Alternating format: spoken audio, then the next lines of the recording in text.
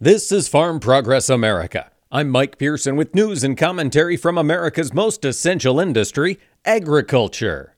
Today's Farm Progress America is brought to you by Morton Buildings. The 2024 Commodity Classic gets underway today in Houston, Texas, as farmers from around the country gather for this massive event. I'll be at the Case IH booth with Max Armstrong this afternoon. Leave it here for more details. Hi, this is Max Armstrong here to remind you that the Morton Buildings annual sales event, Building Value Days, is on now till the end of February. That means you get the best for less. Morton Buildings are built stronger, last longer, and look better. If you need equipment storage or a shop for your farm or hobbies or even a garage, stall, barn, or storage for an RV, a boat, or vehicles, visit MortonBuildings.com to take advantage of their discounted sales event pricing. They use quality materials and expert craftsmen with an industry-leading warranty to ensure your addition is enjoyed by generations to come. And they have thousands of satisfied customers. I ought to know. I am one. Don't wait to take advantage of the Building Value Day sales event. Visit MortonBuildings.com today.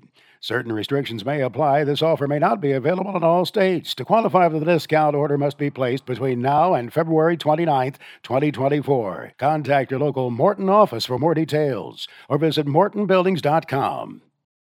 Yes, indeed, it's here already. The 2024 Commodity Classic gets underway this afternoon at the George R. Brown Convention Center in downtown Houston, Texas. This annual event, held since 1996, brings together thousands of farmers and allied industry for 4 days of association meetings, policy updates, tours, and a massive trade show. If you're going to be at the Classic today on Wednesday, Max Armstrong and I will be taping This Week in Agribusiness at the Case IH booth from 3 to 5 Central Time. Come on by and give us a wave. We'll be talking markets with Jim McCormick of agmarket.net, getting the latest updates from the folks at Case headquarters, and talking with industry leaders about policy issues ahead for the year.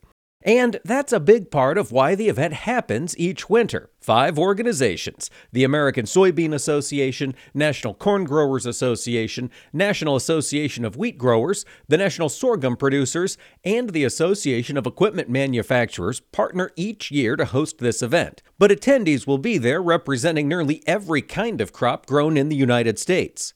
Last year's attendance set a record at 10,400 people, and organizers are hopeful to surpass it this year, particularly as the Houston Rodeo is happening right nearby, offering other choices for entertainment in the evenings. During the day, however, big topics will be under discussion. 2 leaders of major federal agencies will kick off tomorrow's general session, with Tom Vilsack, the Secretary of Agriculture, and Michael Regan, the EPA Administrator, discussing policy around topics like biofuels, conservation, and the growing bioeconomy, and more.